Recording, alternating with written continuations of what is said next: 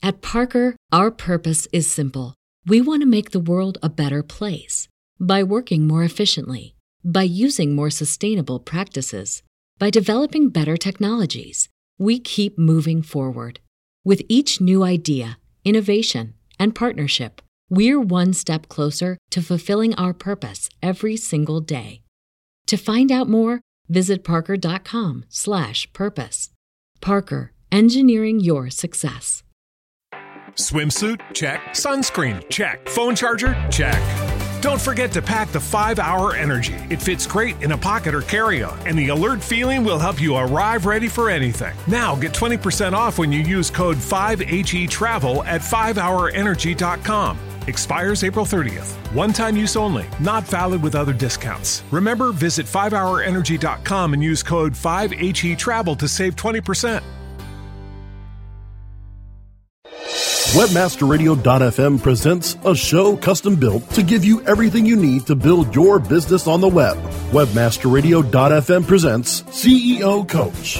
From funding to finance, set up to staffing, our CEO coaches break down the art of business development from the ground up. Now, here to get you started are the experts of online business startup, management, and development, the founders of Outlines Venture Group, Jillian Music, and Ann Kennedy. The following is an encore segment of CEO Coach. And welcome to CEO Coach. This is Jillian Music. And I have with me my guest, Susan Siegel. Susan was a former CEO at the Washington Technology Industry Association. Several other creds to her name. She was a co-founder and partner at Seapoint Ventures. Welcome back, Susan. Hey, thanks. It's great to be here again. Very cool. Tell us a little about the background for those who may not have downloaded the previous show. Okay. Well, just in a nutshell, I've had a long, very, I think, productive career. So very heavily transactionally oriented as a finance professional. Ended up in the venture capital industry in 1997 in Seattle, Washington. As Jillian mentioned, I was a co-founder of Seapoint Ventures, which was an early-stage venture capital firm. Seapoint still exists. So from there, I was really fortunate to be part of the Seattle Pacific Northwest ecosystem as it came up into its own post-Microsoft IPO and all of the good stuff that has happened here over the last 18 to 20 years. As part of my give back, for 4 years I ran the state of Washington's Technology Trade Association, and that also was a really wonderful experience in terms of spreading the net of just getting to see at a 30,000-foot level all of the various technology initiatives that are going on in the Northwest. So, way cool. That's a great background. We're going to talk today about what CEOs should know before they ever walk into a venture capitalist. So let's start with how you know whether or not you're ready to walk into a venture capitalist. I've got a company. Am I ready for angel or am I ready for a VC? Well, I think that's a really great question, and I think it's a function of what your existing knowledge or relationship might be with the venture capital industry. So certainly there are a lot of early stage initiatives in which there may be knowledge or relationships on a friendly, basis with venture capitalists that are willing to talk to you, even though you know that they are not yet at the point where your company might be developed enough to be an investment target. So just, keeping them informed, staying warm. But I would say those are rare. For the most part, most early stage companies don't have those type of relationships. So, that's ultimately where you're headed. So the question is, how do you begin that process even from the day you, as we used to, jokingly say, fall out of bed with an idea? Mm-hmm. Absolutely. And there are places to go to help you do that. So obviously there's the standard, event-oriented mentoring sessions, and there's a lot of organized entities that are helping young entrepreneurs do this.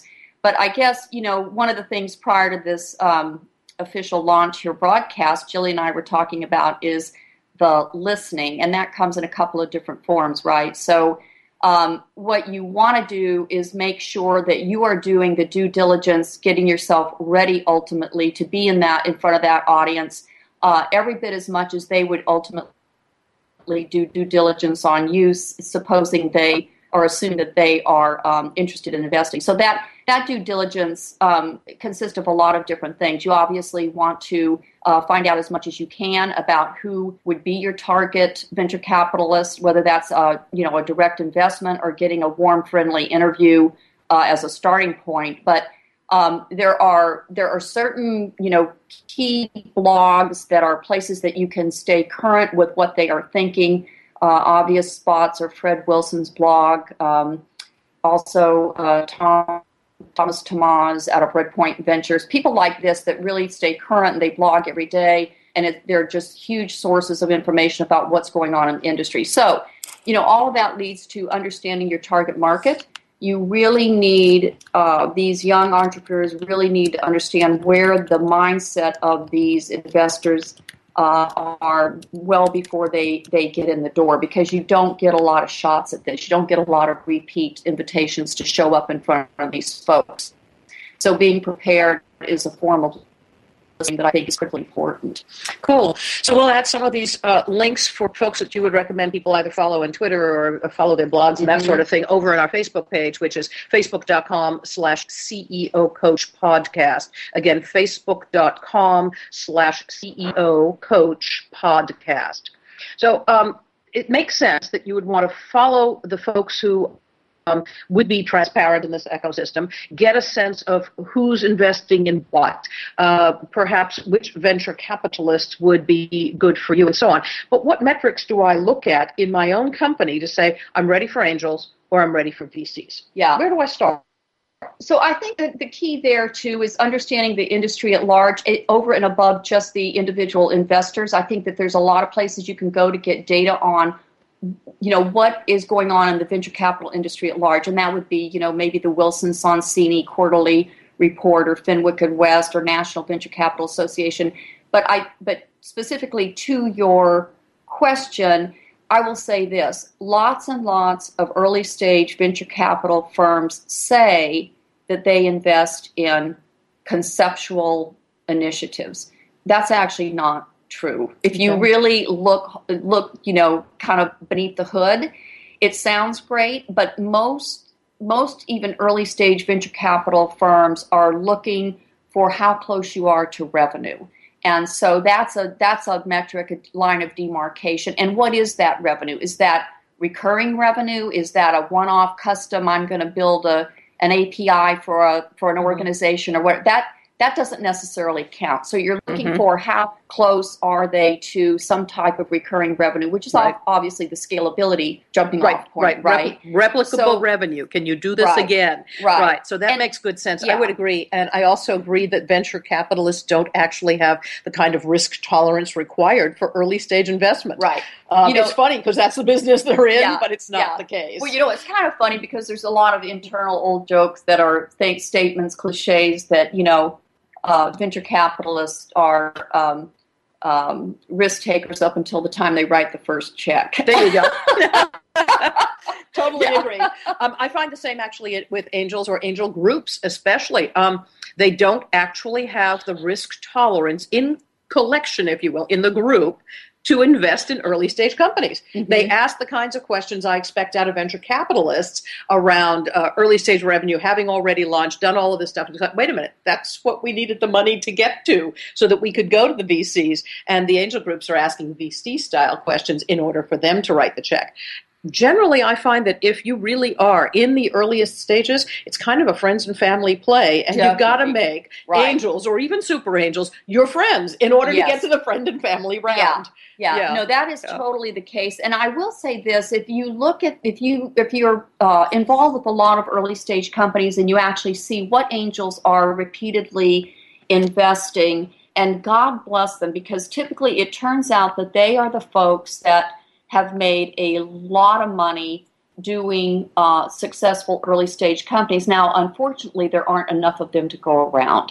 So, in our ecosystem, there are just some key players that I tell you they should get, gold stars, national exposure. I'm thinking people like Rudy Gaudry, who was the in-house legal counsel at Facebook, and he's, he is now part of the angel investing kind of ecosystem in the Pacific Northwest. And I just read the other day that he's done something like 60 angel investments over the last 2 years. He's the most popular guy in town. Mm-hmm. But those folks, they've taken those, or they relate. Mm-hmm. They can relate to the early stage entrepreneur, and they're not risk averse. And my presumption is part of what they do not simply for the ROI that they are hoping for, but really because they understand and they support the level of participation they want to give back to help companies get off the ground. So there's that piece of it. Yeah, I would totally agree. And for those very early stage folks who are still in conceptual stuff, or even if you've launched your alpha or beta site but have not really hit that replicable, recurring revenue stream type stuff, you'll be looking for angels who kind of get your space. Yeah. If they understand where you're coming from, you have a much better shot at this. Once you've gotten some funding, you put together a board. Don't necessarily need a board of directors before you get funded, or do you? Oh, I think you actually do. And I will tell you why I think you do. Because you want to set standards from the very beginning that you are going to get the best people possible to help you. And I think if you have even one or two very head-turning, impressive board members, even as an early stage company, when you go to get institutional investing, that's a check the box. That's a good sign. Okay. Right? So there is an expense, if you will, to a board of directors versus a board of advisors. In the earliest stages, even paying just directors and officers insurance can be a strain on a budget. It's just a few $100, but it's a big deal, and no director worth their salt is going to serve on your board of directors till they're sure you've got them covered. Yeah. So does board of advisors work when you start and say, basically, this is my board of directors in the wings. When I'm funded, this will happen? Well, I think that it depends on, just the level of expectation and who the director is. You see a lot of different makeups of advisors boards and ultimately boards of directors. But on the advisory side, in the early stages, there are people out there that really believe, they want to help. They're not prepared to write checks. So they're almost they're the opposite side of the coin of an angel investor, but they give expertise. I've got a couple of people in mind that are just fantastic at this. And they take on one or two at a time, and they're running something. They're the CEO of a major endeavor, but it is their form of give back. And so the expectation has to be set early on, both with the entrepreneur and the advisor, of what is the time commitment, what are you really going to do for me, and I'm on a couple of, I'm actually on an early stage company board. I started off on their advisory board. I'm now part of their board of directors, and as soon as they raised enough angel money, way before they'd even hit $1 million, they were buying D&O insurance because it was so important to get these people engaged. And having those people engaged just really helped them on the fundraising trail and helped them strategically. And they compensated their board directors with equity only. Through equity only. Totally equity only. Yeah. Right. And I see the same thing happen. No early stage. There's going to be a lot of my consulting friends out there that are going to call me up and say, why are you saying this? But I don't think any early stage company should be considering writing cash checks to an advisor or a board director. There's, and you want to get people that believe, and if they believe, they will do it for the equity. That sounds reasonable to me. So the last takeaways here are get that board of directors in place as early as possible. Board of advisors when you're making no money and have no money, and board of directors as soon as you have even the few $100 required for directors and officers insurance. And then go out and get the biggest guns you can, because they will help you to raise that next level of capital. Right. Brilliant advice. Yeah. What's your hottest tip? Before we leave, what's your hottest tip for our CEOs who are listening? My hottest tip is to, with the right people, be vulnerable, because there is so much about this industry that you don't know, and people make big mistakes early on because they don't know what they don't know. It is not a mark of ignorance. It is not a lack of sophistication. It's a niche industry, and you don't go learn this in business school, when you get into it, when you decide you're going to start a company, this is where you start learning OJT, right? Mm-hmm. And so early on, when entrepreneurs don't know what they don't know, they can actually screw their company up from the very beginning, even if it's the best idea that's ever come across the planet. And that is, they can get too many angels involved.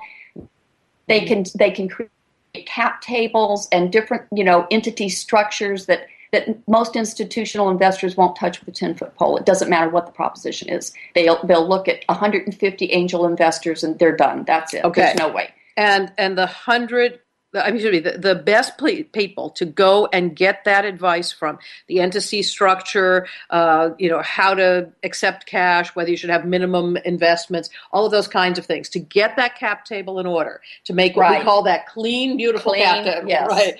And to, again, have an entity structure that people will want to invest in, from the angel to the VCs. Right. Where would you find those people? Well, this, again, is about making friends early on. So a lot of the really great law firms that work with early stage companies, and I think they're the usual suspects, but they're fabulous firms.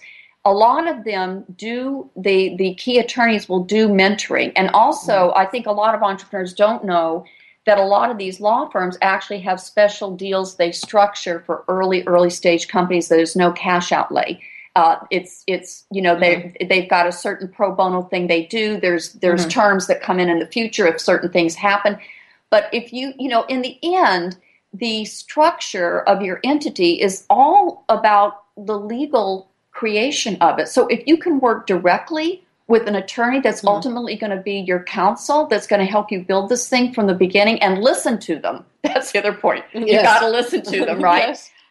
That, to me, that's ideal, right? Because they are the closest to the fire. They're the source of the legal creation of your company and best practices and all of that stuff. I'm a big fan. I'm actually a very big fan of the big law firms, because there are people in them that are just amazing. Sounds pretty good. So look for the best and the brightest. Make sure you're in really good hands super early on. Yep. In other words, don't build your small enterprise like a small enterprise. Build it like a monster that you expect it to become. The IPO-able company. There you go. That's my mentality. I'm going to build an IPO-able company. So, yes, perfect. IPO-able. I think we just coined a word. Did I just make that up? You don't want to mess that one up. This is Jillian Muessig with Susan Siegel. Thanks again. It was brilliant to have you with us. Thanks. Hope to have you again sometime in the future. More on how to get your business on the web with CEO Coach after this.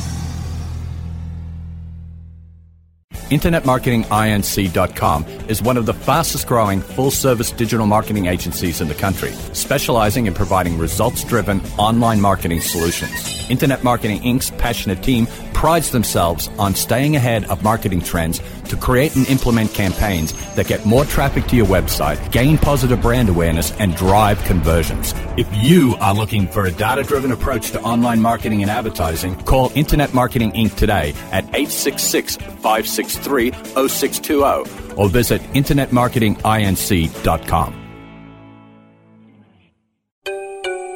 Introducing Rumble, the smart mobile management system, the first end-to-end mobile platform where you can make real-time app modifications from a point-and-click dashboard.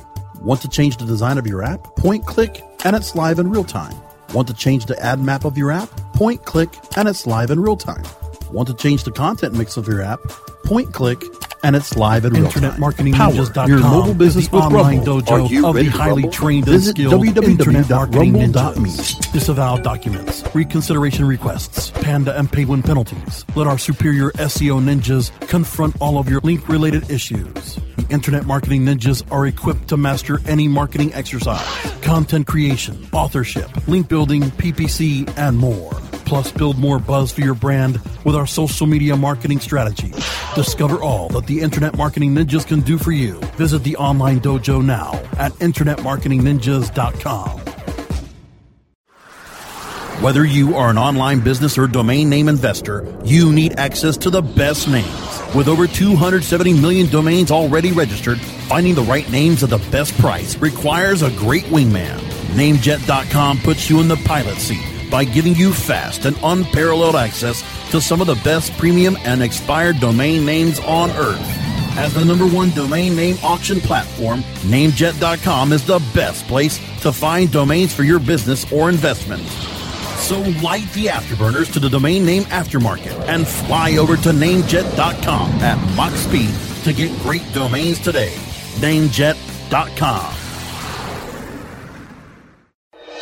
We're back with Jillian Music and Ann Kennedy on CEO Coach, only on WebmasterRadio.fm. The following is an encore segment of CEO Coach. Welcome to CEO Coach. This is Ann Kennedy, and I'm here with Jillian Music. Our guest is Rebecca Lieb of Altimeter, an analyst group. Welcome to CEO Coach, Rebecca. And I couldn't be happier than to be with both of you here today. Thank you so much for having me. Super-de-duper. So our audience may not understand a lot about what analysts do, what an analyst can do for them. So would you just start talking about what it is that you do at Altimeter? You okay to go ahead and give us a bit of a plug? We're inviting you to do that, and then we'll talk about what an analyst can do for a startup. Sure, I'm more than happy to. So at Altimeter Group, we are research analysts. I'm sure that your audience are familiar with some of the larger-based research groups, the Forresters of the world, the Gartners of the world. Altimeter is slightly smaller. We're a more boutique agency. We focus on disruptive technologies, and we help companies to profit and thrive in the face of disruption, which sounds, fairly abstract. I'll try and ground that in something more concrete. We have a group of analysts who have different areas of specialization. Our founder, Charlene Lee, specializes in management primarily and business organization. Brian Solis is another one of my colleagues who specializes in customer experience and digital disruption. Susan Ettlinger specializes in big data and analytics and metrics. I look at content and advertising and marketing. My colleague Andrew also looks at different types of social media marketing experience and marketing automation. And together, we research our fields of expertise. These are often overlapping fields of expertise. We're always researching. We're always publishing research and findings. And then we advise companies, based on our ongoing research, how to move forward in the face of this constantly evolving technological landscape and do their jobs, conduct their business, go to market better. We work with everybody from Fortune 500s to startups. We really do cover the waterfront. You mentioned the research. Is that available to your clients or to the general public as well?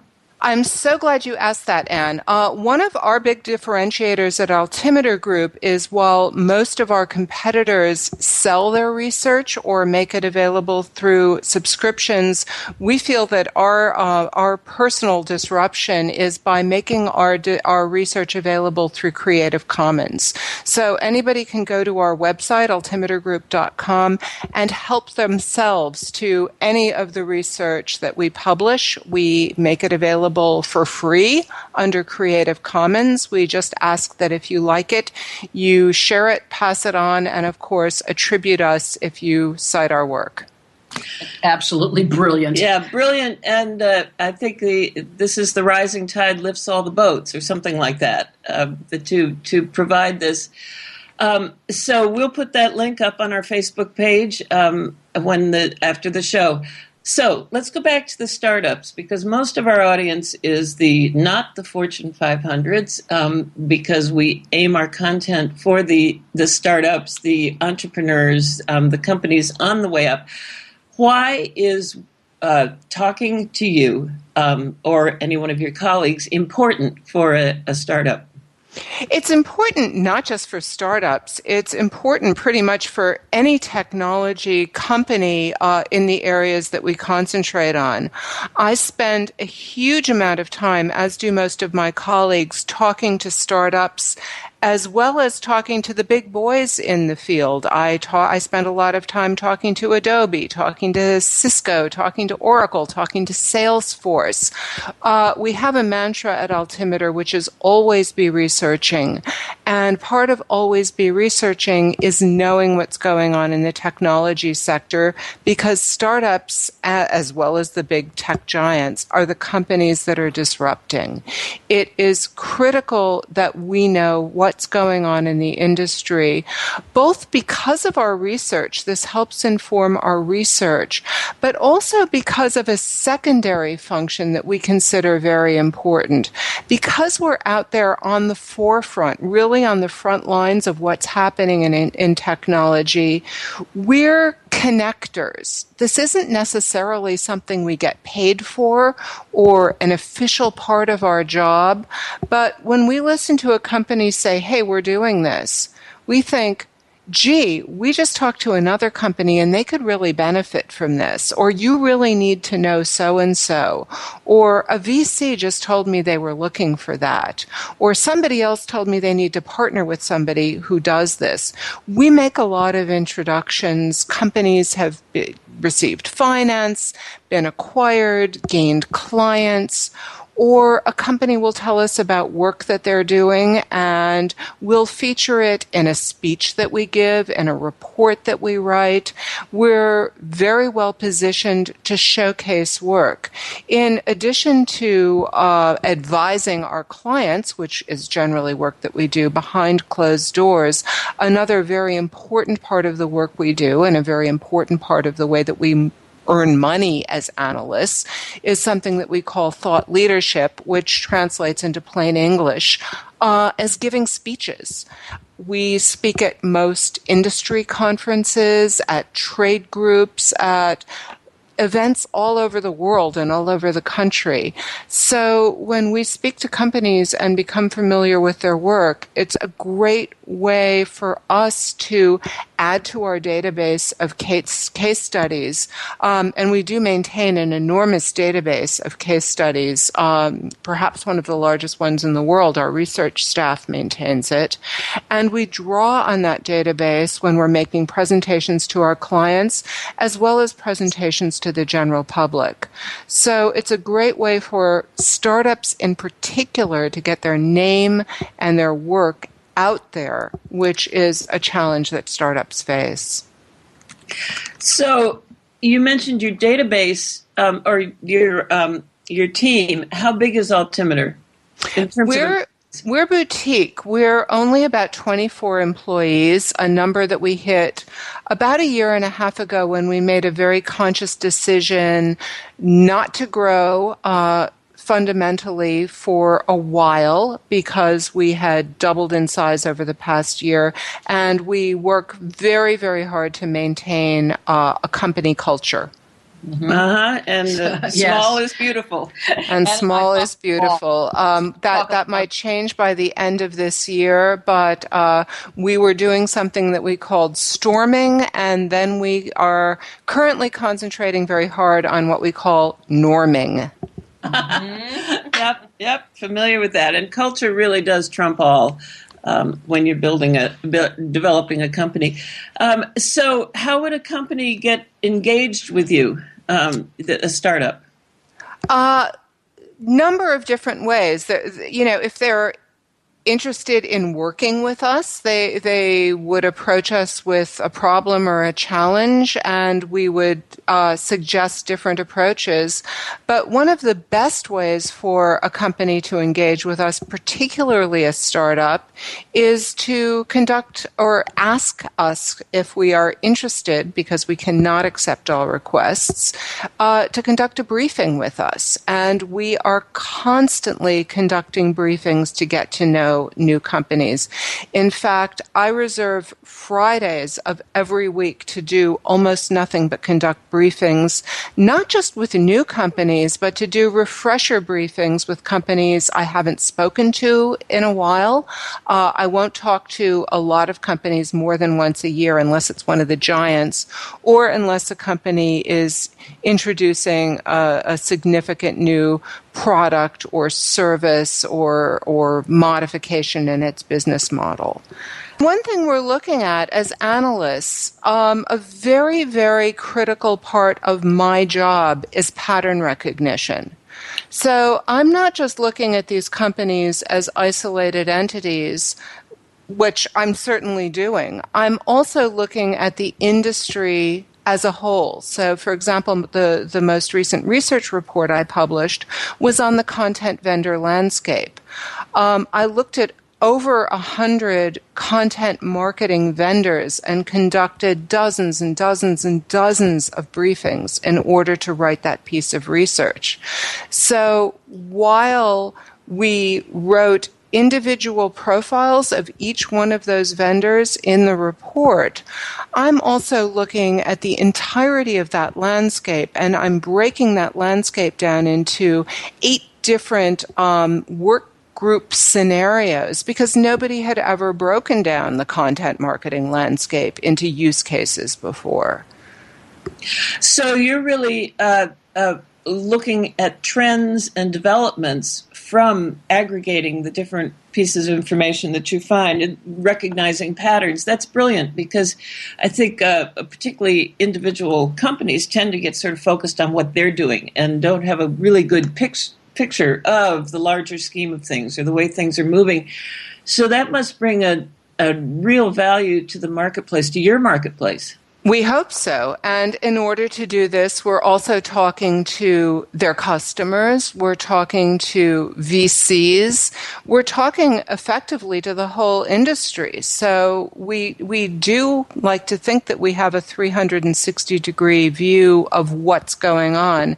And we feel that that's what brings value to this conversation. You know, in putting together this last piece of research on the content vendor landscape, there had recently been published a Lumascape on the content vendor landscape, and I think Lumascapes are wonderful, and it's great to see all those brands and logos laid out. But I thought, you know, as an analyst, I need to go deeper. This is helpful in the way that the Yellow Pages is helpful, but I need the drill down on each one of these companies in order to make decisions, make determinations, know what my consideration set as a marketer is when I need to engage with one of these companies, or 3 of these companies, or 10 of these companies, because it sure isn't going to be with 150 of these companies. So before we go to our break, I wanted to ask you just some real practical questions about preparing for a briefing. Mm-hmm. And then we'll circle back to the larger things you've been talking about. You gave us a great idea, great look at the content you're looking for, but what about the actual practical considerations? Is a deck essential? A deck is very helpful. It's not essential. It's useful, and I love to have a copy of it, because when I go back to the briefing, I want to refer to notes. It's very helpful to have that show and tell. And here's another thing. We often do briefings online, and we'll do a GoToMeeting or a Join Me. But we also ask, and this is very tactical, please send us the deck in advance, because if I do the briefing from the gate at an airport, which, believe me, it happens, I'm not always at my desk, and I'm not always online, and I'm not always on a good connection, let me just follow along. So, don't always count on us being able to be online. And also don't count on us conducting briefings in person. If I do 6 briefings a day on Friday, which is my day that I personally reserve for briefings, it's like a doctor making house calls. I'd love to do them all in person, but I can't do 6 if I have to go to your office, unless we're at South by. So the deck is probably essential. It's certainly very helpful and provided ahead of time. What's the maximum? Is there an optimum number of participants in a briefing? It isn't 6 or 8. Usually it's one or two executives, but I have to, for the same reason I can't conduct briefings in person, I limit briefings to 30 minutes. And that's because, again, I try and fit a lot in. But it's for the same reason companies need to develop elevator pitches. If you can't convey to me the essence of your company in 30 minutes, you really need to hone your message. So, that should be adequate time for you to tell me your story and also for me to have some time to ask a few pointed questions. And having 4, 5, 6 people on the call is just going to kind of mess that up. This has been Jillian Muessig and Ann Kennedy at CEO Coach. You can find us on webmasterradio.fm. You can download these shows at webmasterradio.fm, iTunes, iHeartRadio, and other places around the web. Find us at Facebook at facebook.com/CEO Coach Podcast. We will put down some links from this and many other of our interviews at CEO Coach. Till next week. This is Ann and Jillian.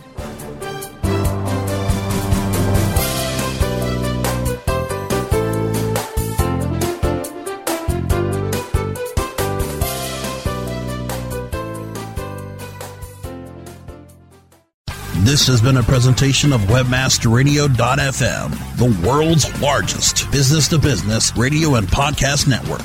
We welcome you to sample past episodes of this program, as well as our complete library of programs, on demand or on the air via our 24/7 live audio stream at www.webmasterradio.fm. The opinions expressed on this program are those of the guests and hosts and do not necessarily reflect those of WebmasterRadio.fm's management or sponsors. Any rebroadcast or redistribution without authorized consent of WebmasterRadio.fm is prohibited. At Parker, our purpose is simple. We want to make the world a better place by working more efficiently, by using more sustainable practices, by developing better technologies. We keep moving forward. With each new idea, innovation, and partnership, we're one step closer to fulfilling our purpose every single day. To find out more, visit parker.com/purpose. Parker, engineering your success. Swimsuit? Check. Sunscreen? Check. Phone charger? Check. Don't forget to pack the 5-Hour Energy. It fits great in a pocket or carry-on, and the alert feeling will help you arrive ready for anything. Now get 20% off when you use code 5HETRAVEL at 5hourenergy.com. Expires April 30th. One-time use only. Not valid with other discounts. Remember, visit 5hourenergy.com and use code 5HETRAVEL to save 20%.